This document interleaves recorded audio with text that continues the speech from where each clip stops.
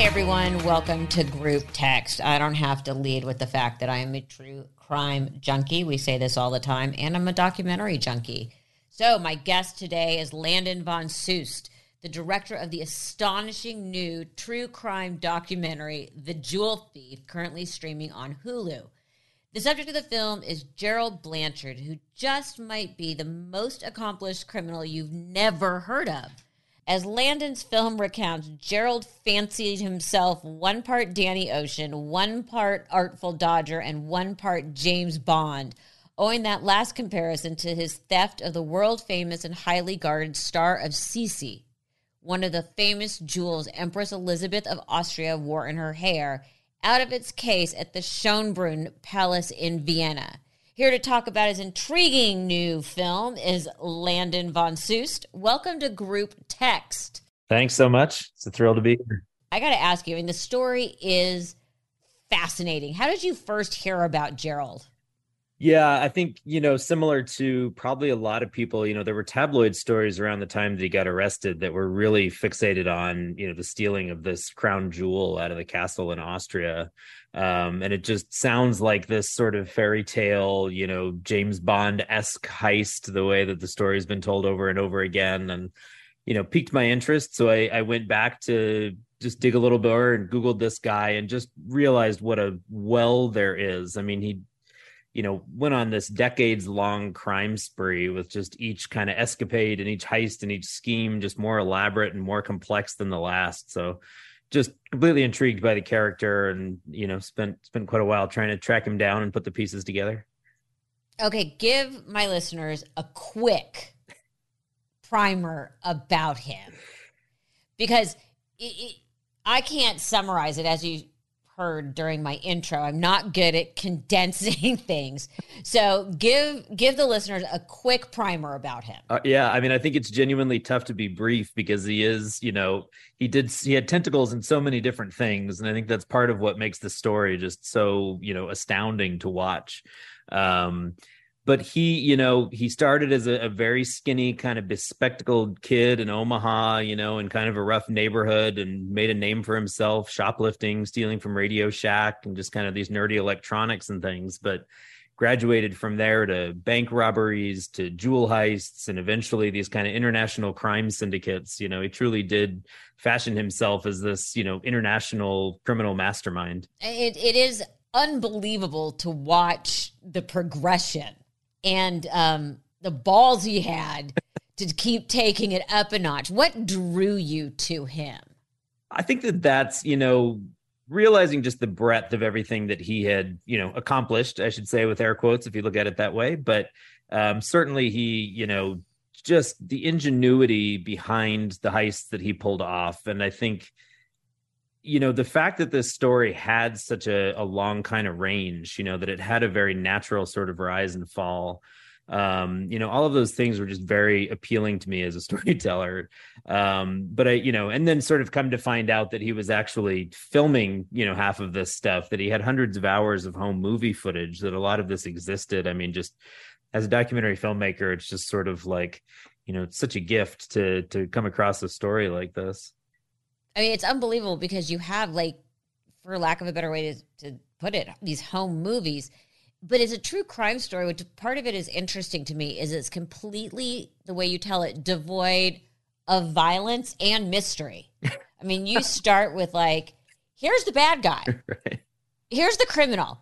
Now we're just going to follow him rather than unraveling how, the discovery. Was that did you make that decision because you actually had, an absurd amount of footage that he provided? Yeah, I mean, I think, first I'll say that, the fact that there wasn't kind of a dark, kind of underbelly to this story, that there wasn't kind of a grisly murder or something that, I think would have required really treating the story with a certain amount of, seriousness, I guess, for lack of a better word. He almost, exclusively targeted financial institutions. And as you said, no one was ever physically injured in any of his crimes. And I think that was just so, so unique and so fascinating to me, but also just kind of opened the door to tell a story that frankly is just very fun, you know. I mean, people have to watch it because, you know, he's stealing from the big banks, which are seemingly victimless, especially when his single mom is being foreclosed on. But you got to think, taken from like Radio Shack affects the owner's livelihood. Did he just see it as a series of locked doors to pick? I mean, does he care about the people that potentially suffered, quote unquote, from his crimes? He certainly, I mean, I think with the benefit of hindsight, you know, he'll certainly, you know, he feels terrible about, you know, kind of dragging his family into this and the way that all of it has kind of affected them. And I think that he sees that more now. You know, I think if I had to wager a guess, I mean, I think that he just kind of saw corporations and institutions, you know, cultural institutions and banks all kind of painted them with the same brush, that they were just sort of these huge monoliths. And I think he really kind of saw himself as a little guy, you know, that I think he felt very disrespected by authorities at a young age, and was really just, you know, over and over again trying to prove that he was more capable and smarter than whoever he kind of perceived to be an authority figure or someone who was, you know, better than him or acted better than him. And I think that that's really, you know, going back to your previous question, I just think it was fascinating to me that he, you know, well, as you alluded to, you know, he grew up pretty meager upbringings. And I think there might have been some financial incentive at the beginning for a lot of his crimes, but I just think as he went, he so quickly, you know, amassed more money than he knew what to do with. You know, he bought a house as a 16-year-old. Okay, I gotta punt the brakes because I wanted to talk about that. Some alarm. I mean, I'm a parent. If my son at 16 said, I just bought a house, I would be highly suspect. How and his mother loves him and is not proud of him, but like at one point didn't you have to say, because you interviewed the mother, wait a minute, this didn't give you pause? Yeah, I mean, I certainly did ask those questions. I mean, she will swear up and down that she didn't know what he was doing, didn't know the extent of what he was doing. I think, you know, as you stated, it's very hard to believe that she couldn't have, you know, had a very strong inkling. I mean, he also will say that he really sheltered her from that, et cetera. I mean, I think that they had a, you know, they clearly had a very close and loving relationship. And I think to this day, she really wants to protect him and protect his image and everything else, you know? So I don't know. It's a very interesting question. And I think there's a lot of characters in the story that, you know, I just kind of want people to be able to make up their own minds about, and a lot of gaps to fill in for the viewers too. Yeah, because when your 16-year-old comes home and says, you know, I bought a house, you would expect them to come home and have spent money on something ridiculous, like, look at this 200-gallon fish tank I bought. You know what I mean? Or, you know, I bought a home theater. You know, that you can kind of like go, well, okay. Yeah. But a house is that's pretty serious. What was there anything that he was reluctant to talk about? Because without giving it away, let me just backtrack for a sec. Gerald actually in the documentary, and explain why he's not in jail, because that took me a minute to process. Yeah, I mean, it's a very good question. I was shocked by that. I mean, I think when I came across this story, you know, you figure he's serving a life sentence somewhere. But, you know, I guess a short answer is just that the Canadian penal system is not nearly as extreme, I guess, as the American justice system. I mean, I think these same crimes would have carried a much harsher sentence in the US, but, you know, and talk to him, you know, I think he'll kind of tell you that he was very calculating about which crimes he chose to do. And the fact that he, you know, didn't do any violent crimes, the fact that he never carried a weapon, the fact that he almost always, you know, acted alone. A lot of these things really, you know, just because of the way the law works in Canada, you know, didn't carry very heavy sentences. And he was, you know, not to give too much away in the film, but he was very smart about the way he handled his legal interests, I will say. But I think that he, you know, again, I think it was a huge turning point in his life, as a teenager, to be arrested in the United States, serve real hard prison time, as a minor, and ultimately be deported to Canada. I think that gave him a very vested interest in thinking about how he pursued his criminal career. I mean, it certainly didn't seem to slow him down at all, but he much No. more sophisticated about it. And again, to hear him tell it, he sort of always knew he was going to be arrested, and he was sort of playing his cards to lessen his sentence once that actually happened. I mean, he is so alarmingly smart.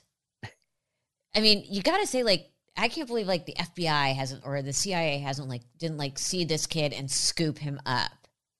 Yeah, I mean, it is kind of amazing, honestly. And he has these almost kind of savant-like skills, to break codes and to, beat systems. But one of my favorite lines in the film, one of the police says, just how could somebody so smart be so dumb, that he will spend a year, planning this perfect heist at a bank and walk out with $500,000. And then the next day he's strapping smoke bombs to his chest and sawing into an ATM. It's almost like different urges, I think, that there was a side of him that's just very careful and very calculating, and another side that just needed that thrill, really wanted that thrill of the chase and sort of wanted an audience. And I think, as you said that, I didn't think about this when I was watching this. A lot of it has to do with youth. Yeah. You know what I mean? A lot of it has to be like, let's go blow up a mailbox, This episode is sponsored by Via Hemp. Ah, yes, summer, longer days, warmer nights, and the incessant chirping of crickets, reminding you that sleep is a precious commodity. Whether you need to set the mood in the bedroom or just unwind after a day battling the sun, Via has your back. Enter their Rest and Recovery Gummies, a magical concoction of passion flower, L-theanine, and cannabinoids designed to lull you into a state of blissful tranquility. With options for both the THC tolerant and the THC shy, Via ensures you'll find your perfect dosage for achieving peak comfort. Via isn't just about taming the sleep monsters. They've got a whole array of gummies to cater to every whim and fancy with or without THC. And they'll discreetly ship their goodies straight to your doorstep, no matter which of the 50 states you call home. Just sit back, relax, and let Via work its magic. So if you're 21 plus, you can get 15% off a free pack of award-winning gummies with our exclusive code. Head to viahemp.com and use the code GROUPTEXT to receive 15% off and one free sample of their award-winning gummies. That's viahemp.com. VIIAHEMP.com. So I have tried their Zen gummies, and I gotta tell you, they are amazing. I live in a very sort of continual stressed out state, from work to being a mom to, well, just life in general. And the Zen gummies have been amazing for me. Head to viahemp.com and use the code GROUPTEXT to receive 15% off and one free sample of their award-winning gummies, 21 plus. That's viahemp.com, VIIAHEMP.com. And use the code GROUPTEXT at checkout. Enhance your everyday with Via Hemp.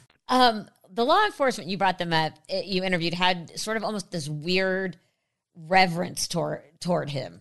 The law enforcement you spoke to seemed to have this sort of reverence for him because of his patience. I mean, and they admit to underestimating him. He was so, and this is one of my favorite moments, he was so blatant that while handcuffed, he stole a police car, drove through a police checkpoint, and had no shirt on, and waved to the officer. I mean, they had to have loved him in some strange way. That was one of the most surprising things to me too, because some of these police officers, he just flat out humiliated. Several of them told me that they thought they were going to lose their jobs after run-ins with him. And they, almost across the board were very happy to talk about these things, and tell these stories. And I think part of it is, you know, huge moments in their life and just very shocking stories that they can look back on, 20 years later and sort of laugh about. But, I think I just came to realize that when you're a police officer, you're kind of just dealing with knuckleheads 90% of the time, and domestic violence and a lot of very dark, side of our society, I guess. And I think to come across somebody like this who frankly enjoyed what he was doing, who kind of got off on trying to beat, the system, that it set up this really kind of true life cat and mouse game. I mean, it was this real sort of cops and robbers that I think some of the police officers admitted flat out that, they enjoyed kind of trying to match wits, that they wanted to try to stay a step ahead of him as much as he wanted to stay a step ahead. And really to set up this amazing kind of opposition that is really hard to find in documentaries. There's such, diametrically opposed forces. Especially because there's no violence involved. Yeah, right. So the big heist, what prompted him to say, this is what we're going after? Why that? It's not really in his wheelhouse. It might be more in his wheelhouse than, would be obvious. And I think that he, it's a phrase that I've heard him say multiple times. And he actually says it on a wiretap, a recording that we have in the film, that he just likes having things that he's not supposed to have. And I think when people, kind of build up and assign value to things, that he likes collecting them. And he's claimed that he has other things, I'll say, that, no one knows about. I know that he's stolen other things from museums, just strange kind of useless artifact type things, that, it's not like he could fence it and turn a profit on it or anything. That I really think it's a prize, and it's just sort of to prove that he can. And I think so, in the case of this crown jewel in Austria, he was on a tour with his fiance, or I guess kind of almost like a honeymoon trip, maybe right after they were married. And, I think just was on a tour and heard how rare these things were, and heard what, cultural value they had in Austria. And he saw an opportunity and just saw a challenge and decided to go for it, I guess. Honey, look what I got you. Yeah. You needed a wedding gift. Yeah. Yeah. Honey, look what I got you. Is this better than the big ring? What did he play? Like you said, he just holds on to this stuff. What did he plan to do with it? Was he going to say, look, I got this, and become a hero in Austria for finding the missing jewel? Or, I mean, that's like such a weird one. Like, it's stuff from a museum. That jewel seems like a strange one because it's not random. It's been photographed throughout history. What did he plan to do with it? I honestly have no idea. I think he can sort of rewrite history and say that he had these grand plans with it. I don't necessarily buy that personally. But I think, again, that he, it's sort of bragging rights in a way, but I don't know. It's very hard for me to put my foot on. And I think, or put my finger on, sorry. Finger, foot, whatever. An appendage on. An appendage. I'll try to keep my feet off of it.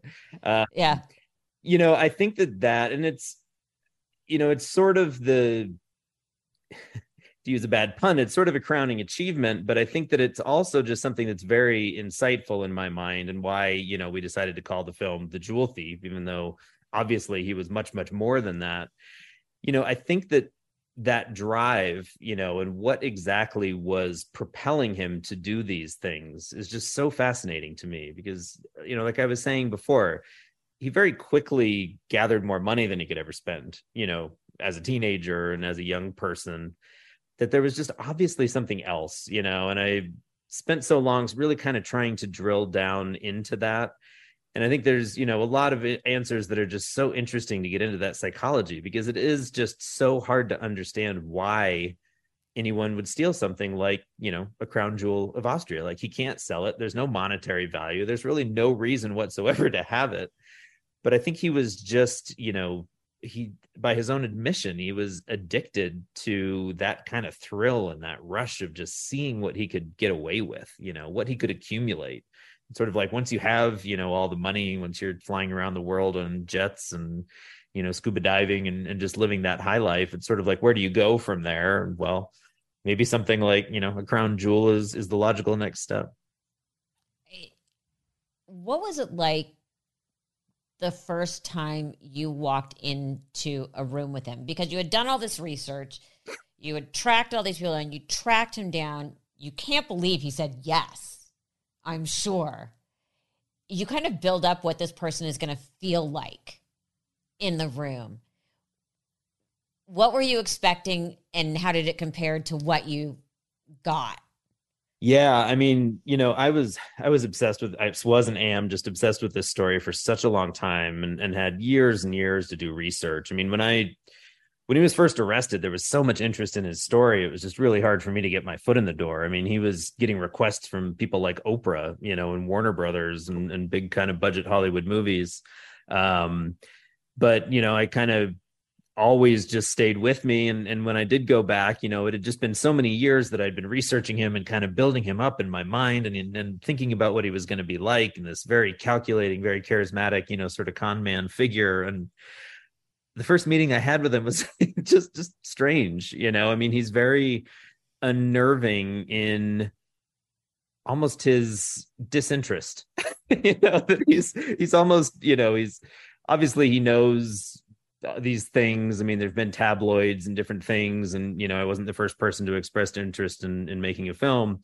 But he just, he seems so almost nonplussed about the things that he did. He's so casual about it that I think that was just very hard for me to sort of grasp. He'll tell me a story and my jaw just hits the ground, and he just kind of, he'll give you a little laugh maybe, but he's just very straightforward and very like, almost like he's just telling you about, his day at the office the day before or something. Because it's interesting, especially as a storyteller, how you kind of worked around this. And maybe this just was me. He's not a very likable guy and has zero charisma. Yet I agree. You can't wait to see the next video clip, and you can't wait to hear the next thing that comes out of his mouth. And you're like, I don't really like this guy. He's not like some great guy. Well, I think we're certainly not out to glorify him, and I think that he is a career criminal. I think he made a lot of very antisocial decisions in his life and what he chose to do. It's funny that,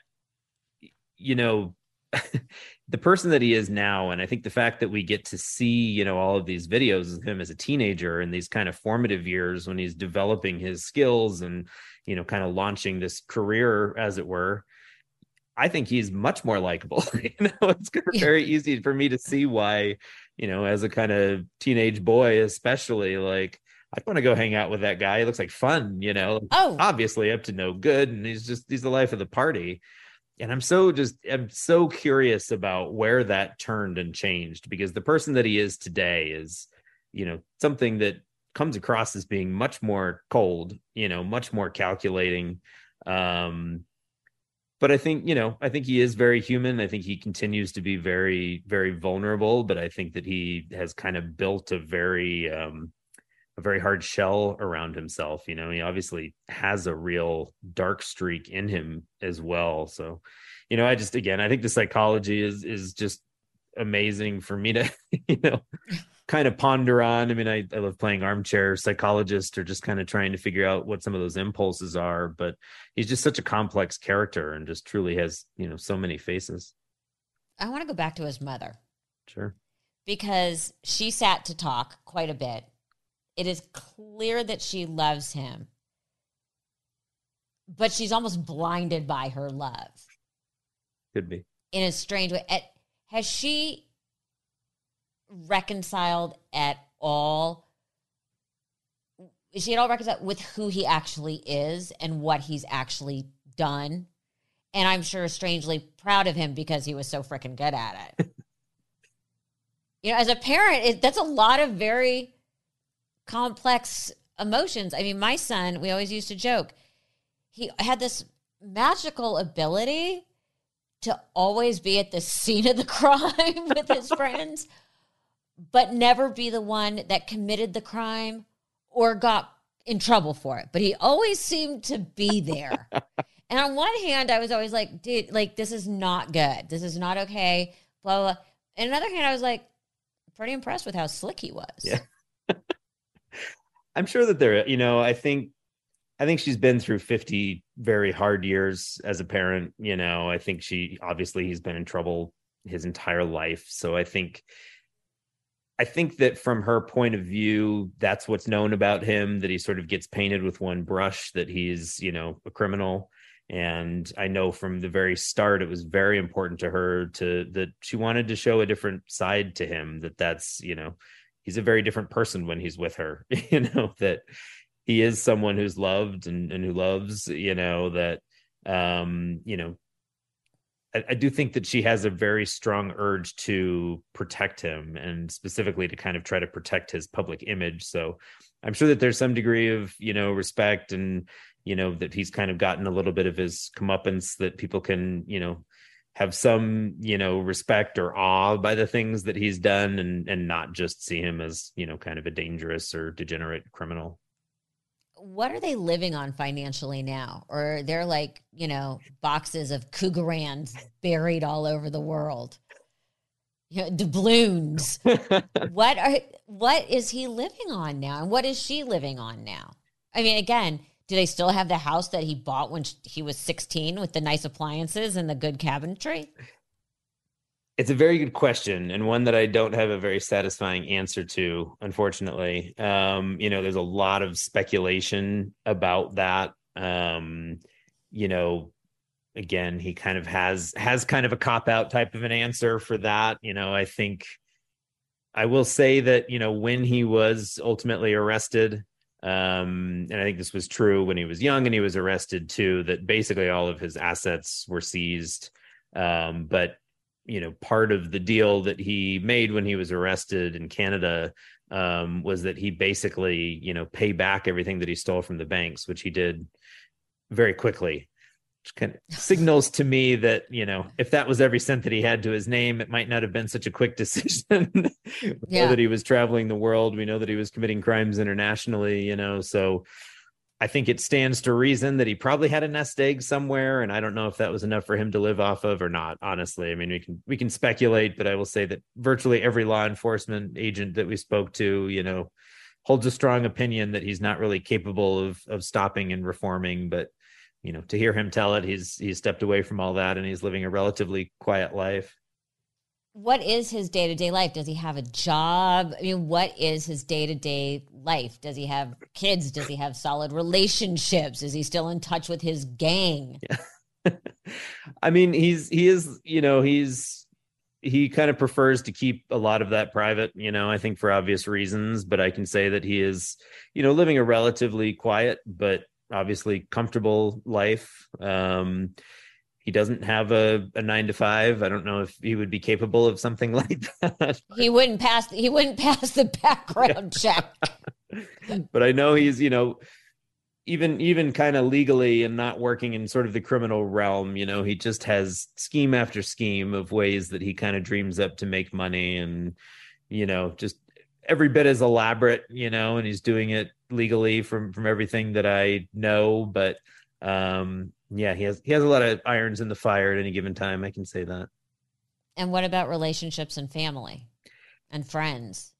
He continues to be very good friends with, a lot of the people that he's seen in the film. He's obviously still very close to his mother.